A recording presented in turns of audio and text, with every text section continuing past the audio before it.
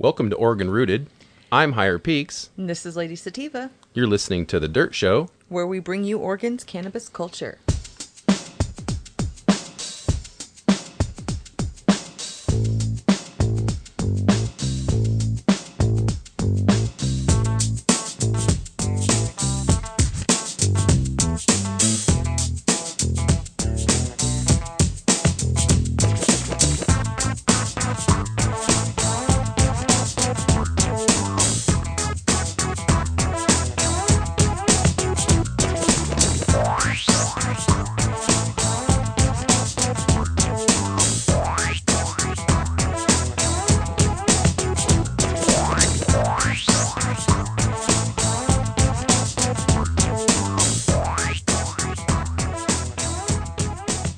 All right, welcome to episode 18 of The Dirt Show. I'm Higher Peaks. And this is Lady Sativa. All right, how you doing? Doing all right. How about you? Trying to hang in there. I know it's been a rough day for you. Mm-hmm. So we will keep it moving along. Let's talk about what's been growing on now. We are officially harvesting. Yeah, Kind of slowly, but... Slowly. They're... So the Blue Dream is coming down. I noticed we had to get the plants through the rain because we covered them, like we said last time, underneath the thing that we bought, the car cover. Mm-hmm. That's not the right word, but It's like a carport. Carport thing, yeah. Yeah. Which works really well. It's like a temporary. Yeah, but I can't wait to next year after talking to Casey about how to work those for a greenhouse, all the little details he gave us. So that'll be cool. I should design it. Yeah, I know. And Ideas. maybe try to improve on his awesome ideas somehow. I don't know if we can, but hey. Or play on his awesome ideas. Yeah, but his was set up nice. So, but we're harvesting the Blue Dream. After getting through the rain, I noticed that the You said the GSC. amber. Well, I was getting too much amber at the tips of those buds on the Blue Dream, so I was like, and that's a sativa dominant. You can see it in the leaves because they're so thin. Mm-hmm. So I wanted to start pulling that right away. Now, the other two, the LSD and the Master Kush, are about the same. They're fattening up every day, though, so I'm trying to hold out on those until I see some amber, Right. which I don't. I only see clear and maybe some cloudy trichomes, but no amber yet. So I'm going to see if they'll fatten up a little bit more. And then, of course, the GSC, you've seen it. Yep. It's real slow for some reason, even though it looks like it's an indica dominant GSC. She's taking her time. Yeah. That's, I don't know. She looked before the beginning of the season that like she would be a very Early quick, bloomer. but she is just hanging out there. So she might be the last one we pull. Yep. But we're hanging the Blue Dream. It smells good. We did have some broken branches. I don't remember if we had mentioned that, but we have some broken branches that came down in the rain before we got it covered. That was some of the LSD, I believe. That's hanging too. We'll see after it's dry. That's hanging too. They're drying really nice.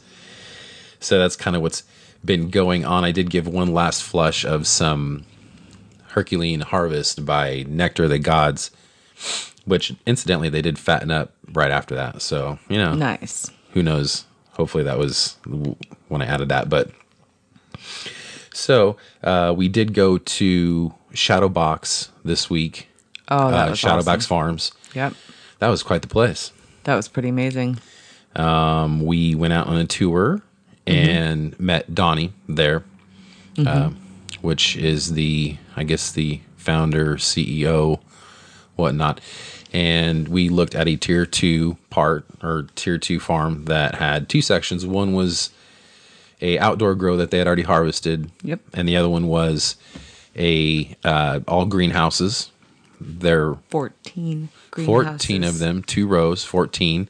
Huge greenhouses, not like these dainty little things you find in our backyard. Yeah, and we do post these on our social media. So, if you go to our Facebook, which is just /Oregon Rooted, or our Instagram @Oregon Rooted, Twitter too gets on there as well. But our YouTube, we've been posting now to YouTube, actually, two things. One, I got a couple videos up of Mongo Ranch. So if the listeners are into YouTube, you can go to Oregon Rooted on YouTube, our channel, which we just definitely started jumping on again. and had the 2 videos that I put up. They're really cool, of Mongo Ranch. Yep. And I'm going to put more up of Shadowbox that we just went to once I get them edited. But you really jumped on that for us, and you are, kind of uploading Mad Woman. So for the few the few subscribers that we do have are probably getting blown up. I'm sure that they are, but let me tell you, I hope they're not turning off their alert. But right. Well, I had to get all of them. If you behind. listen to our podcast and then look at our YouTube, you'll see why I have to get them on there. Yeah, I just self-taught myself how to do this. And we're definitely behind. So And as I make the videos, I am downloading the one that I had just got done making onto YouTube. So it's as I make, I go. yeah, absolutely. In fact, I got grounded tonight. I got the computer taken from me and got in trouble for making another one. Well, we got to get on this podcast. I was trying to finish. I know. I got more. I know. Well, I mean, shoot, we can. You're just adding more to it, like making my list a little longer. It is a little. You're funny. It is getting longer though. It is. So I was really impressed. And again, so check out all this stuff on our social media, including YouTube now, because I'm going to post up the videos there. And we will have an interview coming with him. Yeah, so we're going to have probably this next week. Next week, we're going to have the interview and get that out. On the tour, we saw the 14 greenhouses, and they were all pretty much full. And completely full. Yeah, so we're going to definitely meet Donnie next week for the interview. Well, not definitely, but that's what we're looking for, is to meet him next week for the interview. And the big deal was we would have done it out there, but he wanted us to come out and meet with him. And, he wanted to meet us, see, what our intentions are. He wants to come across as a professional in the industry, in cannabis. He's been doing it for a long, long time. And he does have a really nice farm, and he wants to, make sure that, he's presented in the right way. Yeah. So we met him and took the tour, and it was a good tour. We got to see those 14 greenhouses. They were stacked to the hilt. You'll be able to see those pictures, like I said, on social media. But yeah, I mean, what do you think? They were pretty stacked, weren't they? Oh, they were. It was amazing seeing all the different strains that he did have, and the Candyland, the colors, just the colors. We'll get there next. Yeah, the colors. We first went into a room that just had amazing. Literally it looked like hundreds of phenotypes. I mean, purples and greens and just a rainbow of colors. That one was my favorite. The one that was the purple bud and the light green leaves. It was gorgeous. Yeah, I got a video in there, and it looks like a jungle. I'm just going through everything, trying to find my way out. It was it was beautiful in there. And that was the room that had the big old tall purple plants. Yeah. But they have it nailed, I mean, one thing that he pointed out that I liked was that a lot of his plants weren't these. I mean, some of them were pretty big, pretty tall, but a lot of them were medium, and they were very quality, nice size. Yeah, so you could look at them like eye level almost, and that's what he said that he likes to try and do, is to have them so you can look down on them or look at them eye level and not have to strain your neck to look up at them. Well, he said it was a higher quality bud is what he felt, and there's probably some truth to that. I've seen a lot of troubles with big, large, huge colas. I mean, they look nice, especially on camera, but you can't really sell those big colas in, dispensary if that's your intention as a farm. And so, they do want, like even Mongo pointed out, they want those smaller, nice size, but smaller buds. If you do bring in a giant bud, though, they do like that sometimes. They think it's pretty looking. Yeah. So, you mean the big ones? Yes, at least that's what I've heard word of mouth. Yeah. And then I've also heard that I've also heard that is really truth in the matter too. That the bigger the bud it looks, it's prettier looking. They don't want the small nuglets. Those are I mean, if like ours, I like ours to be big. Bottom of the bucket. Yeah, I mean, ours, the LSD and Master Kush turned out to be these large, well, they're bigger than golf balls, but they're not like these huge colas. They're smaller than lemons. Yeah. Bigger than golf balls. So maybe they might be the size of lemons. Even bigger, but not like an orange. Yeah. Anyway, We're comparing. so look for that interview to come up on that for the Shadowbox. We're Yes, and excited. photos. I have lots of them. Yeah. Oh, just want to quickly mention too, they had a Candyland that was phenomenal. Oh, yeah. Phenomenal. You mean A full an greenhouse. entire greenhouse of Candyland? Yeah, which was a specific pheno that they had. I'm not sure exactly the detail if they had searched for it or created it themselves, Yeah. but it was a Candyland that was gorgeous. Yes, it was. And seeing that much Candyland walking through it. Oh, it's just awesome. So, Amazing. and the smell was beautiful, smelled of fall, if you will. And we got to see their drying rooms, which was pretty cool. Anyways, we'll stop going into it. I know, because that's supposed to be on a different We episode. just can't so, stop. Yeah, let's get into our supporters real quick. Remember, Vaporous, that's a pen we use. It's great. Remember, getvaporous.com is the website. You can check them all out there, all the pens, even Hey. the cartridge. Time out. We didn't do a shout out to the guy that recognized Oh, us. thank you. Yes, we Thank you. have Right to. off the intro. So, Shadowbacks, What is it? I I count plants. plants. Yeah. I something like count that. plants. Yes, that he So- is one of our listeners. We have Yeah. to- And he shout caught out. us when we were in there. Yes. And so we appreciate that. And Absolutely. So shout out to you, brother. Let's make him our executive producer of the show this Yes. episode. Yeah. There you go, man. Special status. So we appreciate you listening. And thanks, man, for coming up. I was sidetracked talking to Donnie when he came up. And so you got to. Yeah, I got a chance to visit with him. So I'm disappointed, brother, that I didn't get the chance to talk to you. Well, I'm sure we'll get to meet him again and see him again. Yeah. Oh, for sure. Especially we will. we're going up there. Yeah, again yeah. to record. So. But it's nice. He said he listened to us on the way to work. Yep. So it was nice to run into somebody just out of the blue That we didn't have recognized. to force it Yeah. upon. Yeah. So we appreciate you, brother. Yes, And absolutely. that was out at Shadowbox. And Yes. that is I count plants. Yes. Yeah. Check him out on Instagram. That's his handle, Yeah. if you will. And More pictures of more pictures Shadowbox. of Shadowbox. Yes. Yeah. And some great pictures. He's got Yeah. some great ones. Oh, yeah. And you know what I did notice out there? I just have to say this one last thing is those workers out there looked sharp and legit. Like, you can't say, because these are all smokers, they are, or for the most part they are. Maybe a couple don't, or maybe a couple don't do it very often. Right. I don't know. I don't know. But I would imagine that most of them probably do. And it sure didn't look like a room full of what you'd think of as stoners. Not what I would think of as stoners, but No, they look like the a bunch bad of hard concept workers. of, they're just potheads, they don't work. These guys were moving. Oh, yeah. They Constantly. were They moving. were nonstop. And people looked like we were working like a team. There was not much talking going on. And, it was great. Music, lots of just work. Yeah, exactly. Yeah. So there you go. Good job, Johnny. And sorry that I interrupted. Go on. No, it's all good. No, I wanted to shout out to him. I really did because it was really cool. And so if you listen to us on the way to work, there you go, Hey. bud. So yeah, let's get back to it. Vaporous. Remember, it's getvaporous.com on the website. You get 25% off with code ROOTED at checkout. Yep. If you look at them, look at the J Pen Pro.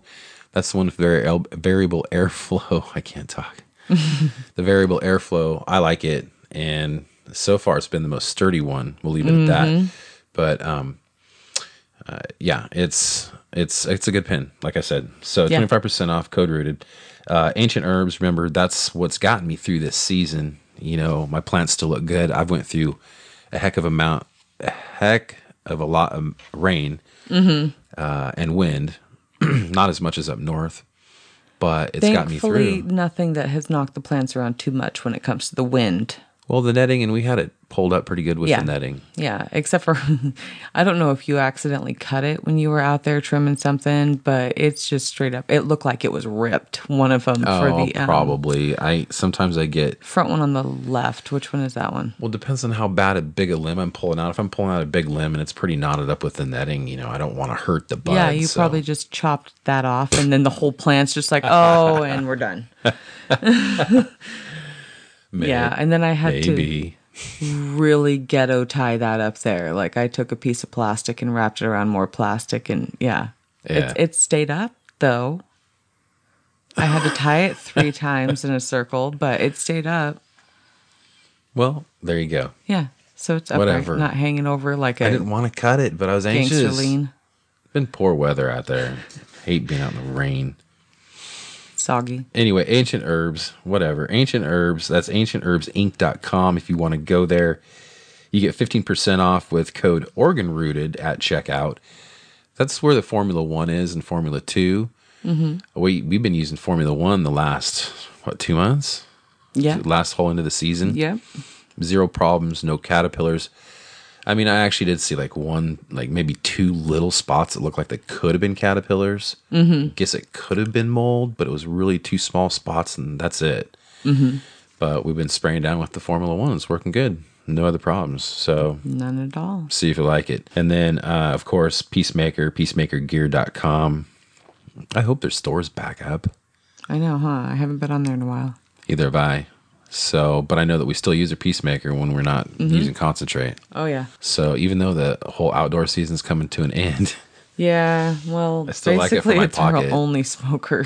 Yeah, exactly. Well, that's what we do. So We do have a glass one, but that thing's so clogged and I don't want to unclog it right now. actually, So. I think they're just harder to clean too. They are. So, And then I have to clean it so often. Yep. And then if you're on the south part of the valley, check out Rogue Farmers. Mm-hmm. These guys are 2 good places to go.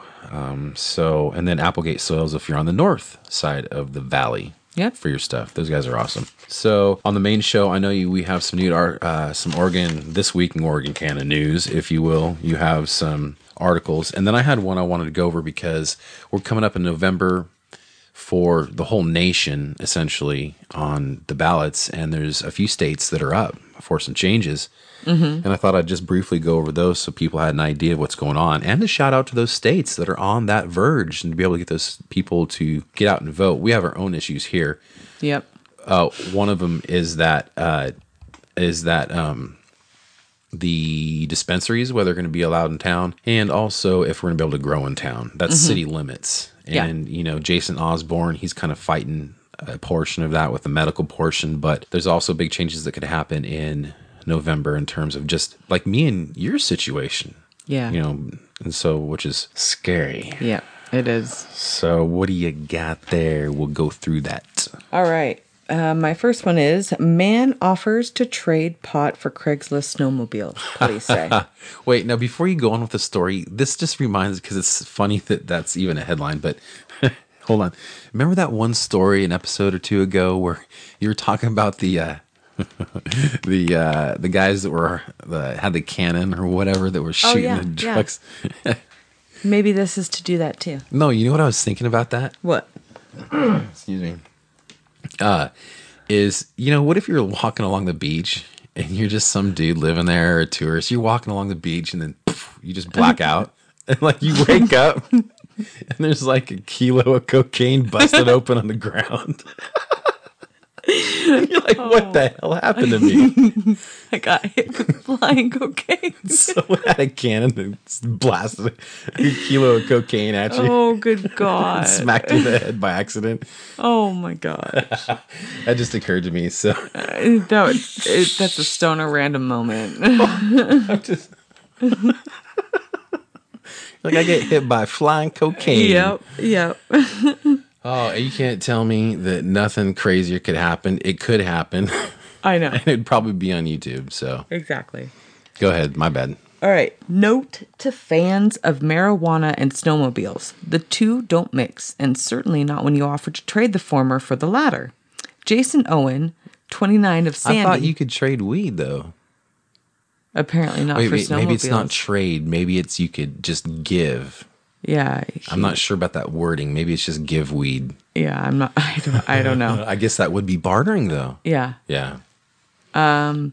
Be careful That's taking what you do. a payment for the weed. Okay. Okay. I see. I got you. My bad. Jason Owen, 29 of Sandy. You should have gave him the weed, and he could have gave you the snowmobile. Okay, my bad. Are you gonna let me finish? You interrupted me in the same spot. Sorry. Was cited for possession and delivery of marijuana and driving with a suspended license. Saturday after he offered to buy a snowmobile off Craigslist in exchange for a pound of marijuana. How much do you think a pound of marijuana would cost compared to a snowmobile, though? Well, right now in Oregon, it's usually, believe it or not, it's gotten so low because of the amount that a dispensary gets them for about 1,400. So, but I Okay. think black market, was probably a bit higher than that. Yeah. Or maybe not. Maybe black market hovers around there too. Yeah, I don't know. I don't Anyways, I don't dabble in but right, Oregon State Police said the owner of the snowmobile happened to be an Oregon State trooper. Oh, well, and therein the problem lies. The trooper agreed to meet Owen at a gas station in Brooks, where Owen was cited and released after police found him in possession of 1.5 pounds of marijuana.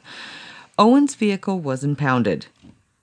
No shit. the snowmobile or his actual. Yeah, it's like, what was he going to drive home on? Marijuana is legal in Oregon for people aged 21 and older, but all buying and selling must be completed through an OLCC retailer or an Oregon Health Authority registered medical marijuana dispensary. There's your answer. Well, so like you said, the bartering or the whatever, for payment. Yeah. Yeah, exactly. You're not OLCC licensed. Do you own a dispensary, sir? It's a state cop. Well done, troopers. Well done. Mm-hmm. Oh, my eyes are watering. I can't even see my show notes. You're funny.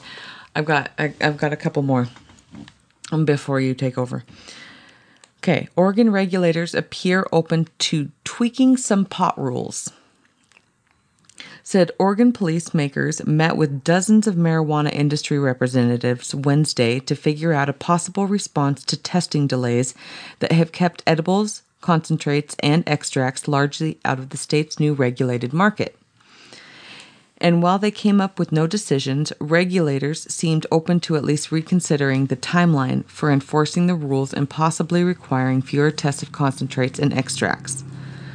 But Stephen Marks, executive director of the Oregon Liquor Control Commission, made clear that any solution approved by the state would be short-term response to the distress of processors, and that the state won't retreat from requirement that only state-accredited labs test marijuana for pesticides and potency. The marijuana industry has lobbied regulators to delay the pesticide testing requirements, arguing that the lack of qualified labs has made it all but impossible to get their oils, topicals, and snacks onto top shelves. Top officials with Oregon Liquor Control Commission, the Oregon Health Authority, and Governor Kate Brown, Kate Brown's point man on marijuana policy, spent a couple of hours hearing a list of complaints. Through at least one lab owner, she said, has plenty of room to take more customers. Producers and processors said their call to labs aren't returned. They complained of high test prices and long turnaround times, which we have also heard from local farms. Well, yeah. Yeah, but it's also too, there's both sides attitude, because when we've also talked to farms that are like, we're just all for it, we're going to pay it and go for it. Mm-hmm. So it says the state has 18 approved labs, only 4 are approved for pesticide testing. After more than a year of planning and rulemaking, the state has this month began to roll out its recreational marijuana program. A comprehensive approach to pesticide testing is centerpiece of the state's approach, but the labs also must test products for potency.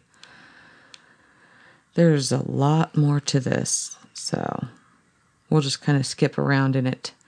It says if the solution that the agencies have agreed upon requires OHA to amend its testing rules, we will certainly do that, but we want to make sure we won't compromise the integrity of the laboratory testing process or compromise, most importantly, public health.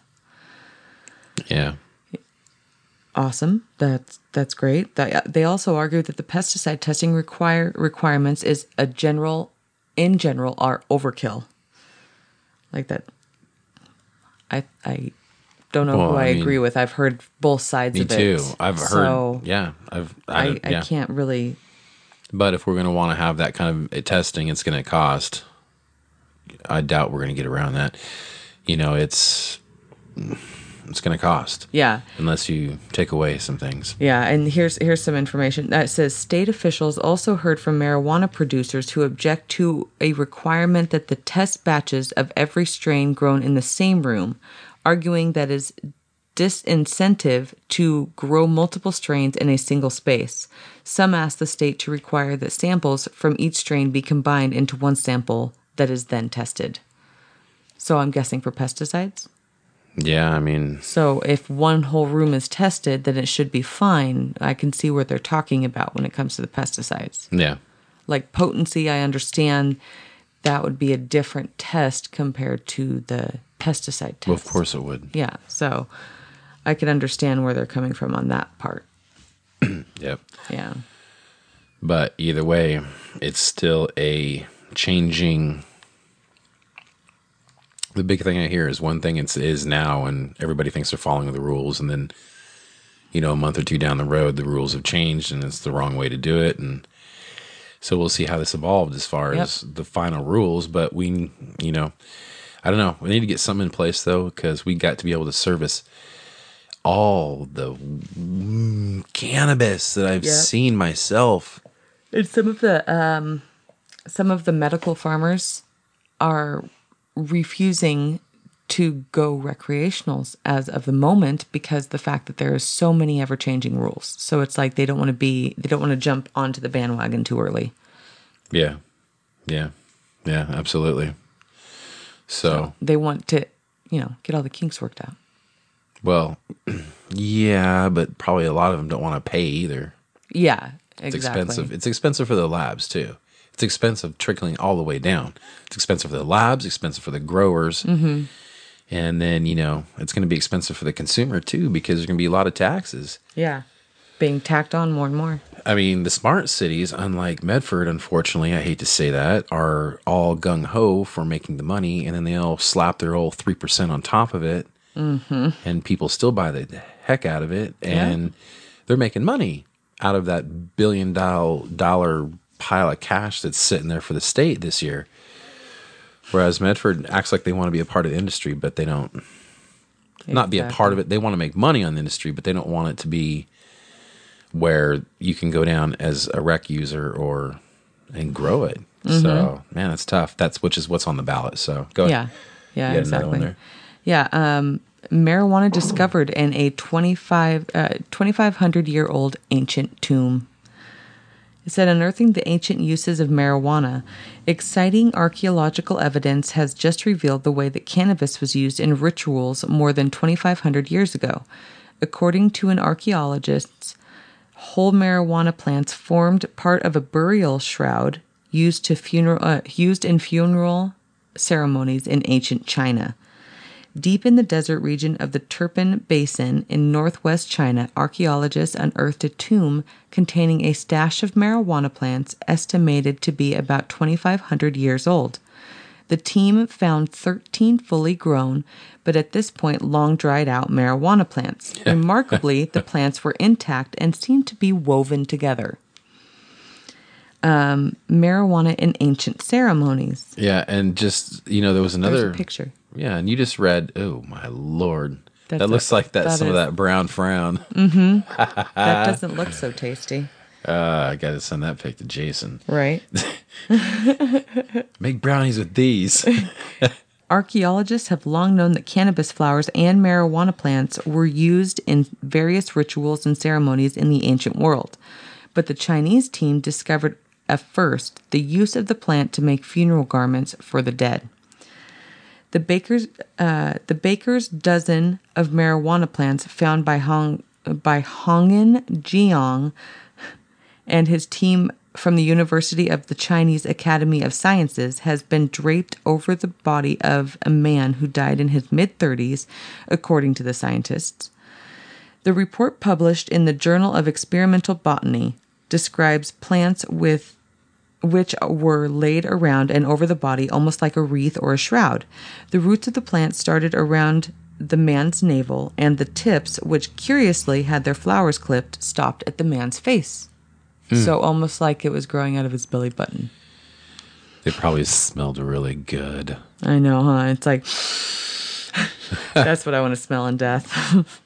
Wonder. See, here's the deal. They keep finding these things, and like sometimes they're female plants. So I'm wondering, like, did they have it down with the sensimilla, the whole seedless part, Right.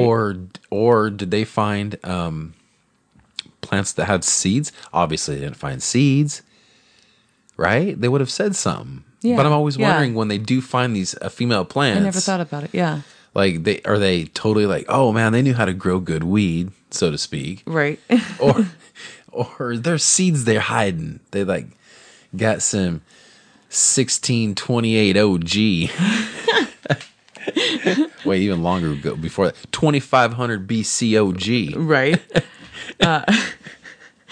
It says cannabis likely played role in funeral rituals. The tombs excavated by Jiang and his team were located on the ancient trading route called the Silk Road, a major nexus of commerce and exchange. The area was inhabited by the Subiexi, a pastoral people that traded with merchants along the Silk Road.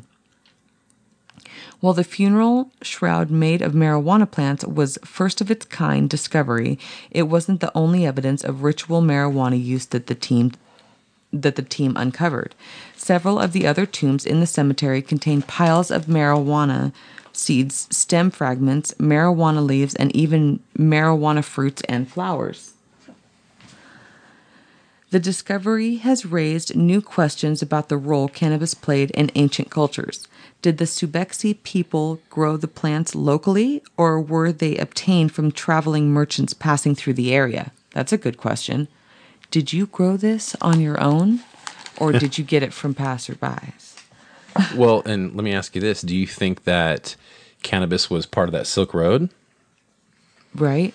I mean, were they trading cannabis? They had to have been. I mean, like Yeah. for textile stuff like hemp and, Yeah.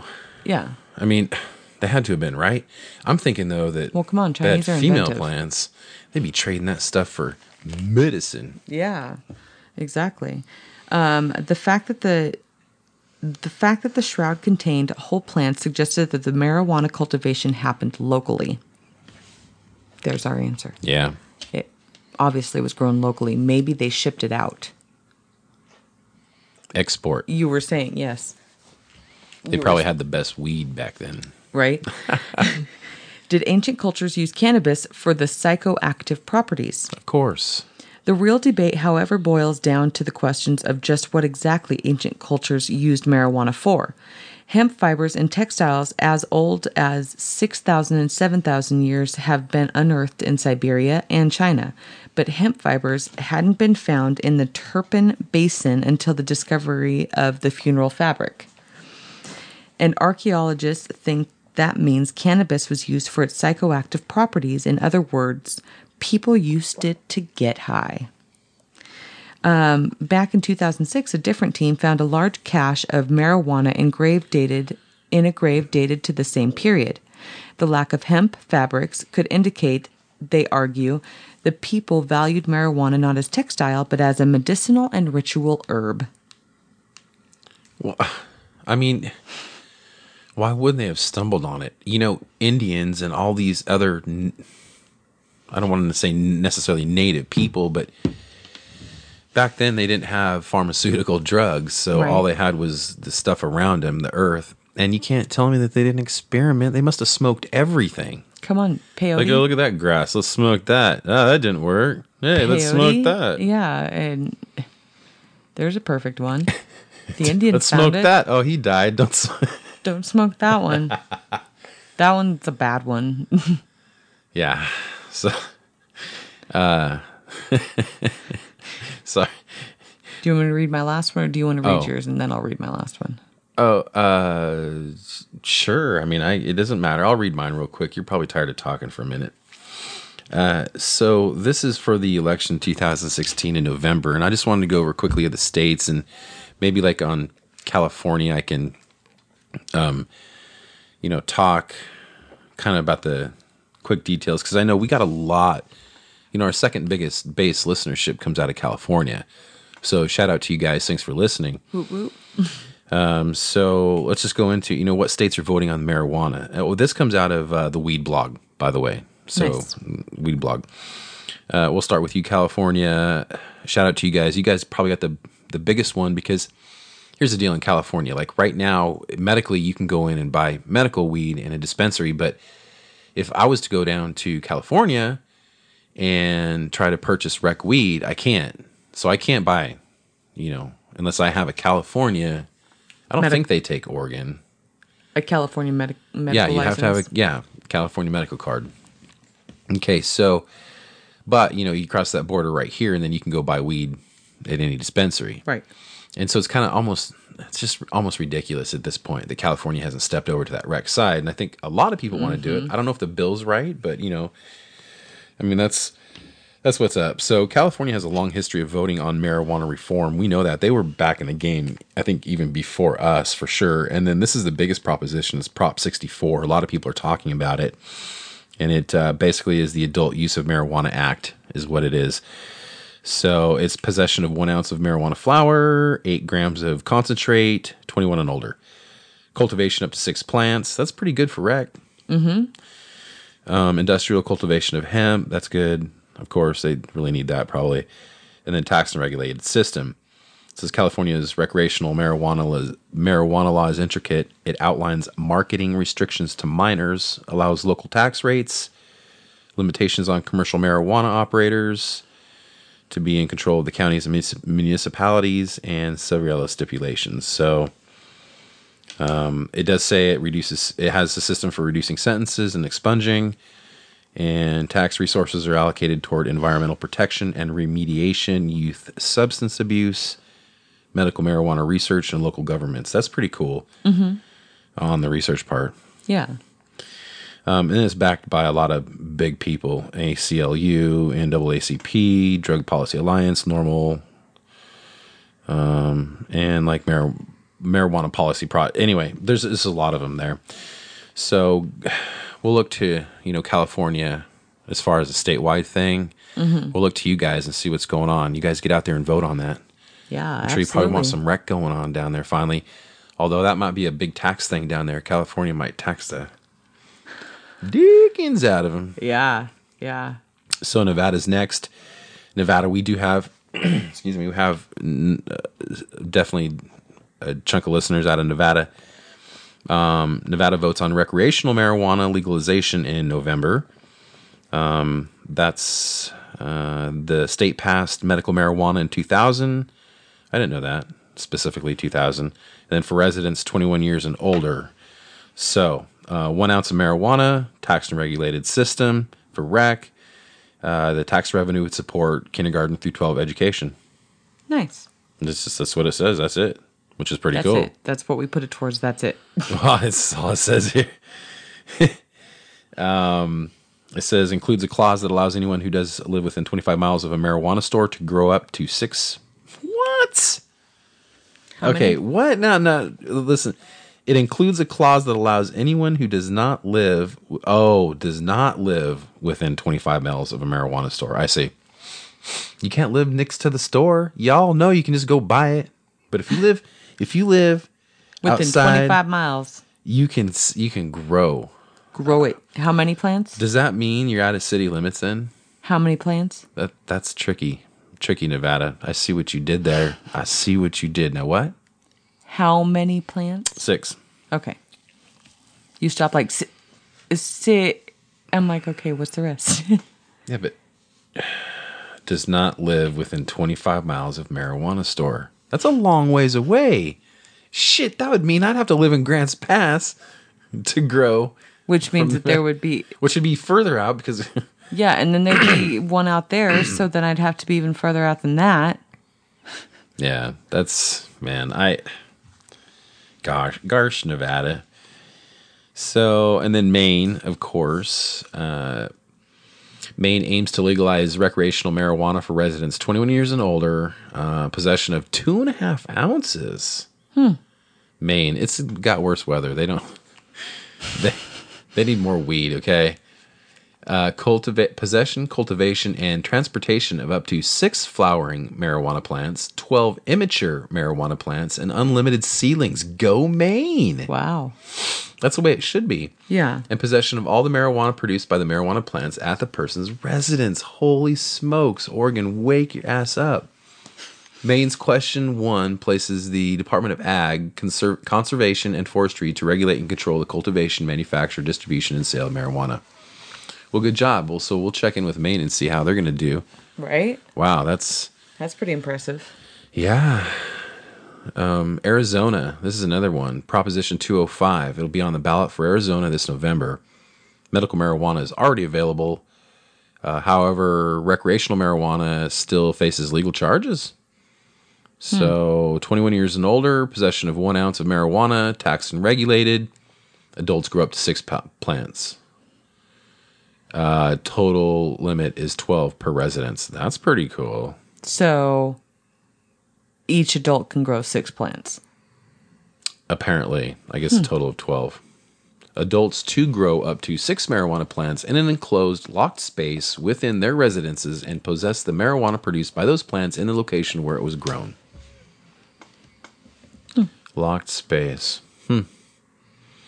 Massachusetts, question 4 initiative, regulate and tax marijuana, 21 and up, just like alcohol, possession of 1 ounce of marijuana, possession of up to 10 ounces of marijuana in an enclosed locked space, growing up to 6 marijuana plants in an enclosed locked space within residence, no more than 12, so similar to Arizona. And then, let's see. Yeah, Arizona. And then Florida. Florida's a big one because, man, a lot of people grow, especially inside in Florida. And I know that when Colorado became illegal, there were a lot of Floridians went there. Mm-hmm. Florida will be voting on medical marijuana for the 2nd election cycle in a row. Florida saw medical marijuana narrowly defeated 2% in 2014. Amendment 2 initiative legalizes and states medical use for individuals with debilitating medical conditions, allows caregivers to assist patients' medical use, and that the Department of Health shall register and regulate centers that produce and distribute marijuana for medical purposes. Arkansas has an interesting ballot when it comes to voting on the marijuana reform. There are 2 competing proposals, the Arkansas Medical Cannabis Act and the Arkansas Medical Marijuana Amendment. Issue 6 would make a repeal of the law impossible as it is a state constitution amendment. It would legalize doctor-approved medical cannabis treatments for patients. Let's see. Unfortunately, this measure would place the program under the control of Arkansas's Alcoholic Beverage Control as well as a new medical marijuana commission. Issue 7 also allows doctor-approved medical cannabis treatment through nonprofit compassion centers. It also allows patients to grow their own marijuana at home if they live too far away from a center. You have to live 25 miles away. Montana is voting to reinstate its medical marijuana laws through I-182. Medical marijuana was originally made legal in 2004. However, legislative restrictions made the law nearly impossible to work. Go figure. Mm-hmm.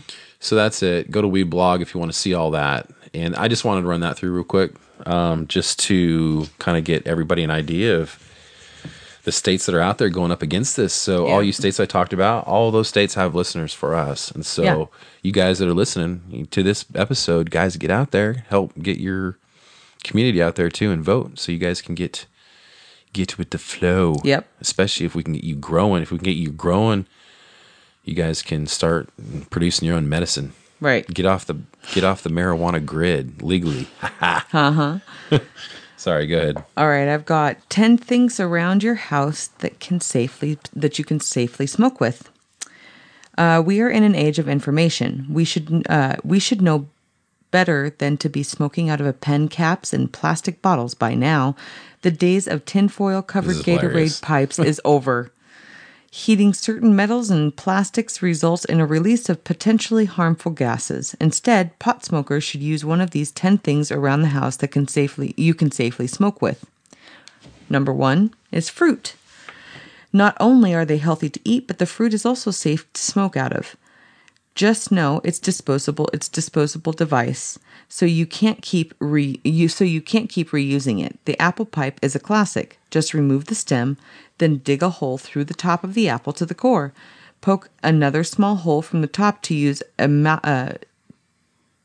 as a mouthpiece. Finally, dig a hole from the side of the apple to the middle for a carb, and your apple pipe is complete. Fill the top with weed, spark, and enjoy. The wooden handpipe. Of course, some people do that all the time. Yep. They make all kinds of little cocktail fruit stuff, bong Yeah. fruits, and I've seen a watermelon. I've also heard of, I forgot. There was one more that I wanted to try. An orange, which I think that would be good. I think it'd be awfully wet, though. yeah. If you want a safe place to smoke a handpipe, we recommend using wood. The reason being, smoking out of wood is less harmful than smoking out of bottles and cans. Furthermore, wood is safer to smoke a bottle out of, or smoke out of. Sorry, from then metal and plastic. The only healthier material could be glass, and make your glass pipe will require further tools and training. I don't think that you should be trying to make a glass pipe on your own if you don't know what you're doing. A carrot steamroller. Never heard of this one before. This one is simple. That must be a big carrot. Right? I thought steamrollers are pretty big. Yeah. It says this one is simple. First, poke a hole through the middle of the whole carrot. The bigger end hole will be your carb. Then carve a wide hole about half an inch away from the larger end of the carrot. Place weed in the top hole. Put a finger on a carb while sparking and inhaling. Oh, that's a different one. A nut and bolt pipe. Have you ever done that? A nut and bolt. Oh, gosh, yes. I remember doing that back when I was like 19. Lowe's style, baby. Yeah. Oh, yeah. It says... Home Depot, Lowe's. Hit that one aisle, man. Yeah. Assemble it. If you've got a bunch of nuts and bolts laying around in your garage, you can try fitting them together to make a pipe. If you want to add on to your nut and bolt pipe, visit your local hardware store. Aha, see? Nuts and bolts are much cheaper than down stems and bowls. Steel door stopper. What? A steel door stopper. Steel door. Oh, wow. Oh, you mean like the little rubber thing that goes boing. Boing. Yeah, the cats play with over and over and over again. I gotcha. I was thinking of the one on the wall. Yeah, I was there for a second too, and then I thought about it, yeah. It says, avoid pen caps and aluminum foil when making a bowl piece for bongs. Can you say Alzheimer's? Right? Look for metals or glass instead. A steel door stopper will work just fine. Moreover, the closely wrapped coils are airtight. I never have seen one airtight, I'll tell you that much. Have you ever tested that out? Allegedly. No, but they're always, all the ones I've seen have been sprung out, but also I've seen a cat playing with them, so. Or kids pulling that stuff apart. Oh yeah, I think London used to hang on it like that. I don't think that's what they're made for.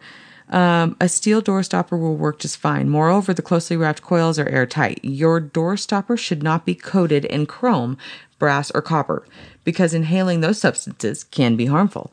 If you have an old down stem and bowl, you can use that as well, or buy a cheap one. Once you have a safe bowl piece, you can just turn around about anything turn anything into a bong. I can see right now people that have just broken their pipes. They're like, oh my gosh, I'm going to break off my doorstop. Yeah. We don't have doorstops around here. We only have like the ones that stick into the ground. We don't have the boing ones. Yeah, no. Yeah. But and then the kids just have the pad on the back, so if you open the door too hard, it hits the pad.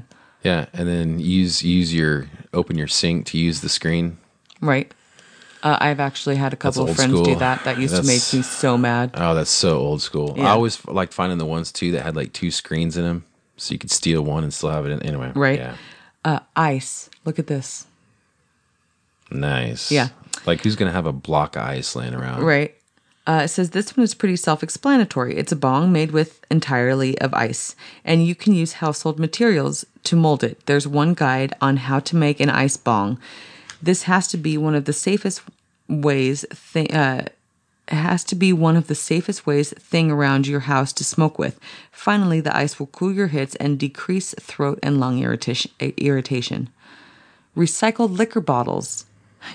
You'll need a drill and an empty liquor bottle for this one. Liquor bottles with larger bottoms make pretty great beaker bongs.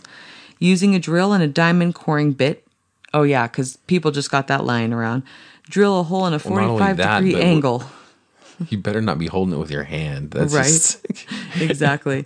Oh, man. Somewhere towards the base of the bottle with a grommet or gum, you can insert your steel door stopper or alternative downstem and bowl piece. Fill with water until the downstem is submerged.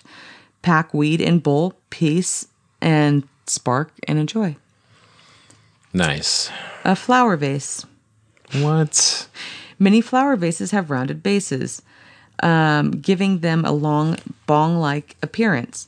Take advantage of this and drill a hole in the base for the downstem. Use a diamond coring bit, another thing you just got laying around, to drill the glass smoothly. Finally, slide the downstem in with a grommet or gum and your vase bong is ready to use. A mason jar. Vase bong. Mm-hmm. Don't touch my base bong. Yeah. A mason jar.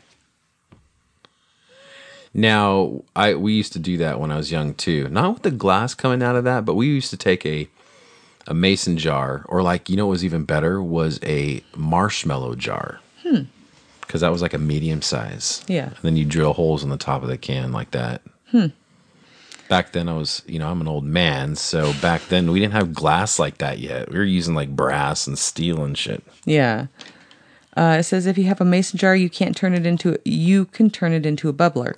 Poke 2 holes into the lid, one for the downstem and bowl, the other for a mouthpiece. You can use just about anything for the mouthpiece because the smoke will be cooled by water before it hits you.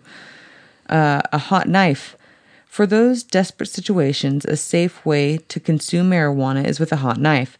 First, you place some weed on top of the flat knife blade, then run the lighter up and down the underside of the knife until marijuana begins to vaporize. Be ready to inhale the smoke that starts to rise. Yeah, as you catch it on fire. Right? No, a knife hits better if you just do it the old school with your little burners. Well, thank you, Lady Sativa. I know you are tired and worn out from the whole week, so we appreciate it. Yes, I would have to agree with that. Yeah, so we're not going to do any kind of special guest for this one because we've been told or had more feedback that we need to have more Grow Talk. So my problem with that, and I love talking Grow Talk, is I need to find out how to balance like advanced stuff, pro stuff with beginner stuff. Yeah. Because we got all those kinds of people out there and I want to cater to all that. So, we kind of talked about our grow a little bit. So just a little. Yeah, I know. Well, we have, and I did today too. I did want to shout out real quick to all what we used this year. We used a few products, but I wanted to give one last shout out to the products that we used on our plants. I think we got a pretty good product compared to last year even. I mean... But we used Fox Farm last year? We used Fox Farm last year straight across the board. So I used the Grow Big and the, whatever the Bloom is. I think it's just Bloom. Yeah. And then I used the expensive, saltier stuff at the end, that Beastie Buds. And right. The bottles, all that other right? stuff. Yeah.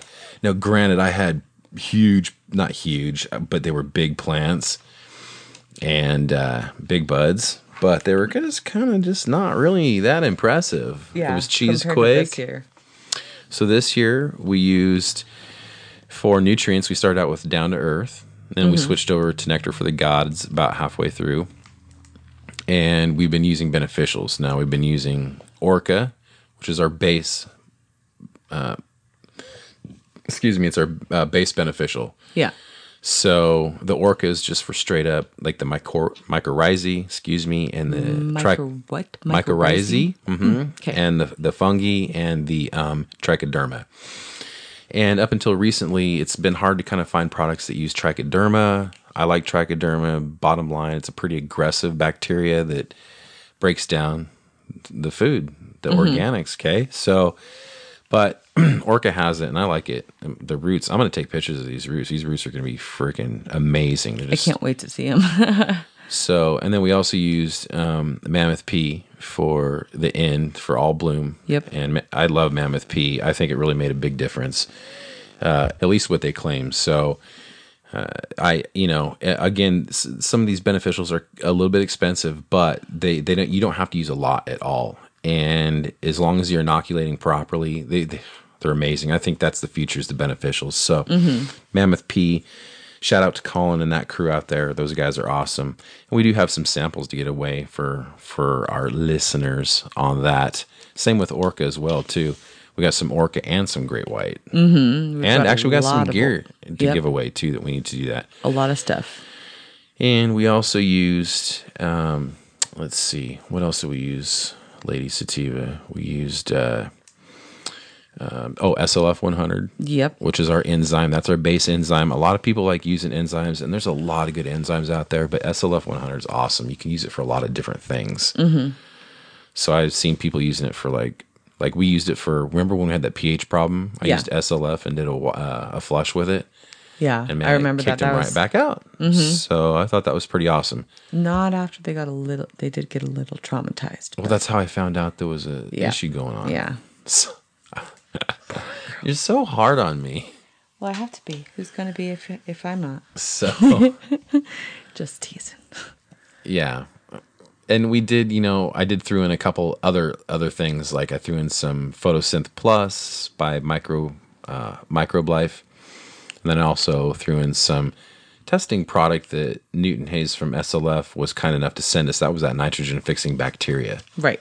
Yeah. So that's kind of what we used through the whole grow cycle. And, it did turn out to be a better product. It really did. Looked better than last year compared to...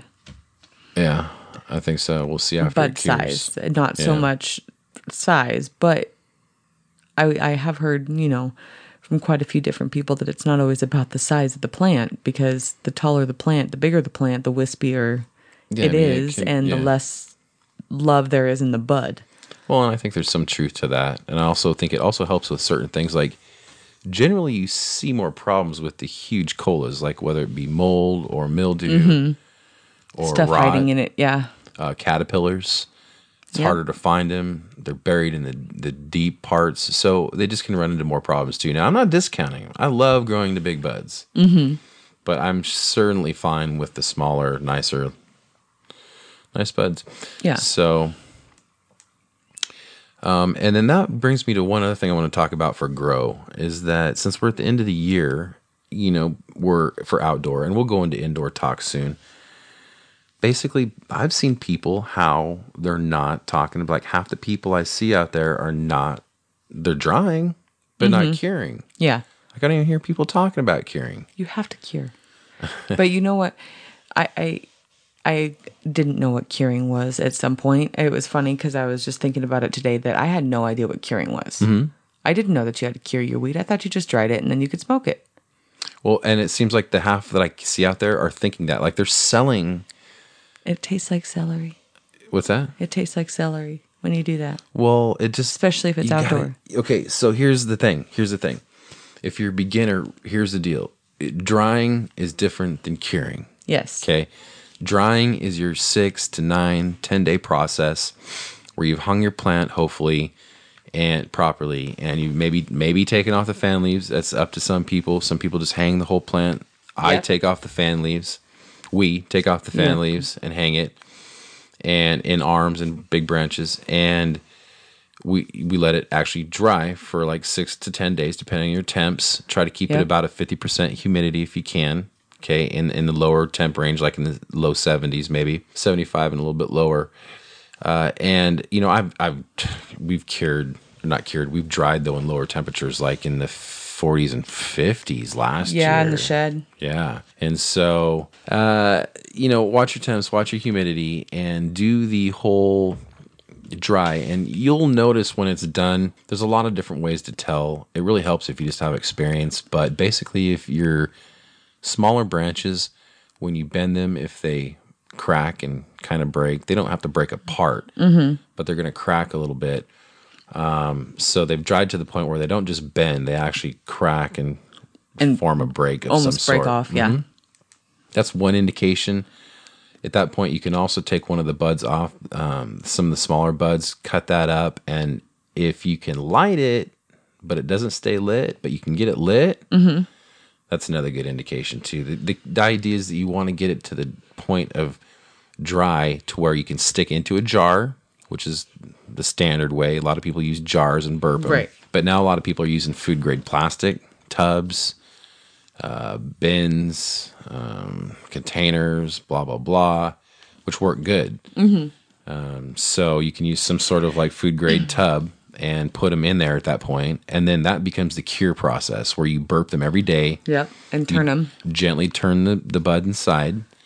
Now, here's where we actually do the trim is between the stage of dry. Once it's dry and we're going to put it in the bins, then you finish trimming. Yes. Okay, take everything you want off. And then So do you do that before you put it into the bins, the final curing bins? yeah, right? Yes. Yeah, like right before? yeah, and then you put it in the bins, and then that's where you start curing. So you're not going to trim after that. Okay? And then you cure for like it could be 2 weeks, a month. But you have to make sure to burp them every day. Burp them and turn every day. That prevents mold. And if it's dry to the point where it should be, you won't get mold. That's the magic point. Yeah. Dry enough to where it won't mold, but not too dry to where you don't have a little moisture left to slowly leach out. Yeah. Which takes out that chlorophyll and really develops that terpene profile and the smells. As you know, I mean, Jaybird smells. Those come out with that curing. Yes. And he's even said it. He's like, this doesn't smell like it's going to give it 4 more days. Right. So, there's definitely a drying and curing. If you're a newbie, there you go. Be aware of that. And Don't you've got to forget do to it. cure. You have to have patience. Do the proper method. We could be deep. Like right now, we are deep in October, and I'm still. It's a ways away before We're still touching pushing it. We're We are, but it's a ways away. We still got to dry. We still got to cure. Oh yeah. So it's gonna be when Christmas. it comes to smoking it, yeah. So you don't get anxious. Just because it's drying does not mean you're almost there. Right. It really doesn't. It Well, you're a means whole lot closer than when it was on the plant. Let's just say that. You're about halfway there. But here's the most important part. You've done everything else hopefully right. Here's the most important part to make it really that dank weed. I just had to say that. So that's part of my grow. And that covers kind of both amateur and professional. I mean, Right. The professionals have it down. The professionals, what they do is they have their environment dialed. Their environment is dialed. It's nailed. Yeah. Like you can look at it and it does not fluctuate at all. And then they've got, air circulation without having direct fan blowing on your bud. You want circulation, just not direct blowing of the Yeah, plants. exactly. So if that's all nailed, I mean, you've got it. So, and then have you ever heard, I'm going to stop here with an advanced little technique. Have you ever heard about feminized seeds? No. Never?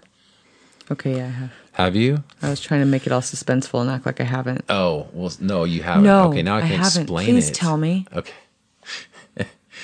So you got a couple different kinds of seeds. You got autoflowers, which will flower like after 20 days or so, and that's it. Doesn't matter the light cycles. And then you've got feminized seeds, which are seeds that are treated a certain way so that the seeds that you have are all females. So you're not really pulling males, Right. right? Right. Okay. So Got how it. do you do that? Do you know how to do that? No, tell me how. Okay, so a feminized, how you get a feminized seed? Let me summarize it real quick. Basically, you take 2 female plants instead of a male and a female. You take 2 females, and you Breed them. well, yeah, you take the pollen from a female. Make them lesbians. Kinda, except lesbians that can impregnate each other. Huh. Yeah. So it's the new world lesbians. It's basically 2 female plants being bred together, like you said. So, how do you get there? Well, I'll just summarize that too as well. Basically, you take a feminine, a plant that's just for showing its feminine traits, its female traits, And you treat it with, essentially, there's two ways you can do it. You can induce it yourself chemically. Of course, it has to be a chemical, right? Or you can do it where it's rhodolization is what they call it. But essentially, you know what a herm is? A hermaphrodite? Hermaphrodite. Yeah, well, that happens in cannabis. You'll have an all-female plant, and at some point in the grow, all of a sudden it sprouts flowers. Not flowers, that's the wrong word. Little pods, little Seeds. balls, bananas. And not seeds, this is the pollen. And so you can take that plant that pollinates itself, and that is technically a feminized seed in the sense that it should put out feminized plants, except that because it came from a herm, you're going to have a high rate of herms in the future. Right. Which is pointless. So it's almost like breeding herms. So, instead of breeding males, you have a higher incidence of herms. So it's not recommended, but you can induce it. So can you get a man from that? I mean, get a male from that? So if you breed a herm with like Male, a back to female, what would you by chance maybe, there's a 50% chance when you're having a baby. Is that true with the herms can come from any offspring. So you can have a male and a female and produce a seed that it comes out as a herm. But you're going to have higher incidence of herms if you actually take a feminized seed from a hermaphrodite. Okay. I get it. Does that make sense? Yes. I believe that's how that works. So, or inducing it chemically, there's two ways. And this is, I guess, the professional way, so to speak, chemically. And that's substances, colloidal silver. Have you ever heard of that stuff? You know what that is? No. Colloidal silver is what people take. And if you take too much of it, you turn purple. Oh. Or blue, maybe. Huh. You've seen that guy at the gym? Yeah. That could be colloidal silver. Maybe. Because, it kind of goes back and forth. Anyway, you can also use something what's called gibberellic acid.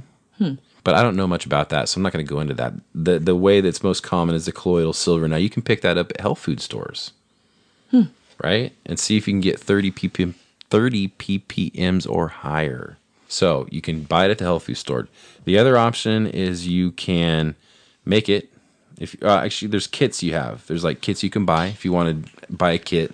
To make your colloidal silver? To make your own colloidal silver. They're a little expensive for the most part, though, because really you can do it yourself, and I can tell you how to do that. Coming from engineering background, this is a little trick to do this kind of work. And then what you can do is take a 9-volt battery, go down to Radio Shack or a similar type of store that has like electronic parts, or order yourself a little connector for that 9-volt battery. It goes on top, just like you'd see in like a little radio that connects to the 9-volt. Then it'll have a black and red wire coming out. We'll connect those to alligator clips. Connect those alligator clips to either pure silver string or wire, which is easier to find, like at craft stores and stuff. Or you can use pure silver coins, that kind of thing, but it's probably hard to find the coins. So you find the wire, the pure silver wire, you get yourself a chunk of that, put a piece on both alligator clips, put that in distilled water, and let that sit overnight. And that solution, like a gallon or whatever, and that solution will be your colloidal silver. Okay? That's cheap and easy and simple. So you can use that. And what you do is what happens is you have your known female, the first 3 to 4 weeks of flowering, you'll want to spray those sites where the flowers would come out, where the leaf meets the branch. Yeah. Okay? So you want to spray those sites that you want to turn into bananas, if you will, males. So spray those bud sites of the known female during those first 3 to 4 weeks of the flowering stage. And here's the deal. It's only going to come out where you treat it. But so, you can save other spots to keep your female buds coming. But you got to be really careful because you do not want to consume that at all, especially smoking it. It's a toxin. Essentially, if you smoke it like that, it's unsafe. You don't want to smoke. So if you're getting this done lab testing wise, this is bad news. And when you apply it, if you're going to spray it, that overspray, whatever it gets on, don't smoke it. So you either got to keep it really controlled so you know that your female parts that come are going to be not tainted, or just consider that whole plant tainted then. So you don't have to be careful. Does that make sense? Yeah, I don't even know why this is even an idea for people when this is, all the pesticides and everything is such an issue anymore. Well, something that's 'cause almost like a chemical putting on your plant is what it seems like. It is a chemical. Yeah, But here's the deal. Well, you can buy it in a health food store. You can't take it as a healthful medicine if you take it in very small doses. But the difference between a healthful medicine, and a poison could be smoking it. You don't want to do that because that changes into other chemicals. Mm-hmm. But here's the deal. Like I said, you could take that whole plant and just say, okay, this plant's burnt. This is the one I'm going to use for my colloidal silver. I'm going to turn male. Right. And then just don't do anything on that and you're fine. Now, what happens though is when it produces those sacs, you collect those things, right? Mm-hmm. And then you let them dry for a couple weeks. You harvest them, okay? And you'll harvest them when they start to open. Some might be just starting to crack. Take those, and you can put them in, it's just to collect them and put them in a bag or like a Ziploc open and let them dry. And then do that for a couple weeks or for a week. And then you should be able to shake it around and see that pollen come out. Mm-hmm. Now, you can apply that pollen now to the next female, right? So you can apply that pollen to the next female, and those seeds that you get from that generation are going to be all female seeds. And they're not going to be poisonous or nothing. Yeah. All that's been long gone. Not herms. And not herms. Nice. They claim like 99.99% or 9%, 99.9% females or whatever. Yeah. But that's when you buy feminized seeds. That's what you're buying. Mm-hmm. And so this is how they get there. And you can do it yourself. It's kind of a first step into breeding, I would say, because it's not a hard thing to do. Yeah, I got it. Does that make sense? Mm-hmm. Yeah. So, I don't know. I don't know. Does that sound advanced or does that sound beginner? It's probably advanced. Advanced. Yeah. And so, if you want, one of the best ways is a mister. You can do these little hand misters. Yeah. Yep, got it. Listeners can't see what I'm doing. No, but I got it. So that was kind of just a quick rundown. You can actually go to growweedeasy.com and you can look it up there. Well, we'll post it. Yeah, we'll post a link. We'll tag it. But you can go there and read the whole section there if you want to, and it gives full ideas and videos and stuff. But that's essentially how you do it. It's pretty simple. Nice. So that's pretty much it. We talked some grow. We talked about a few different areas. Mm-hmm. Gave our shout out to I Count Plants. Yep. Yes. So awesome. And we had some funny news articles. So we appreciate it. Absolutely. And we're gonna limit this show. I know some of ours run quite long. Yes. But I am fading, and I apologize. I see that. I see that. So hopefully the listeners really understand. I'm trying not to. Well, maybe they'll appreciate a short show. They'll be like, "Oh, thank you." Yeah, because I don't think next week is going to be a short show. Probably not. If we get I hope not, because you know what? All the information that he had to talk to us about, I really wish we would have had it going the whole time. Yeah. Well, I appreciate you hanging in there today. I know, like I said, you've had a rough, and you got some other issues going on that's making you awfully tired too. So we appreciate Lacey Chiva. I'm making it. Okay. All right. Well, so we will talk to you next week. I do have a couple ideas for some extra content for an extra show or two. So we'll talk about that. But until then, we will talk to you next week or sooner. Absolutely. And we appreciate you guys. We appreciate the listeners. Oregon love. Oregon love.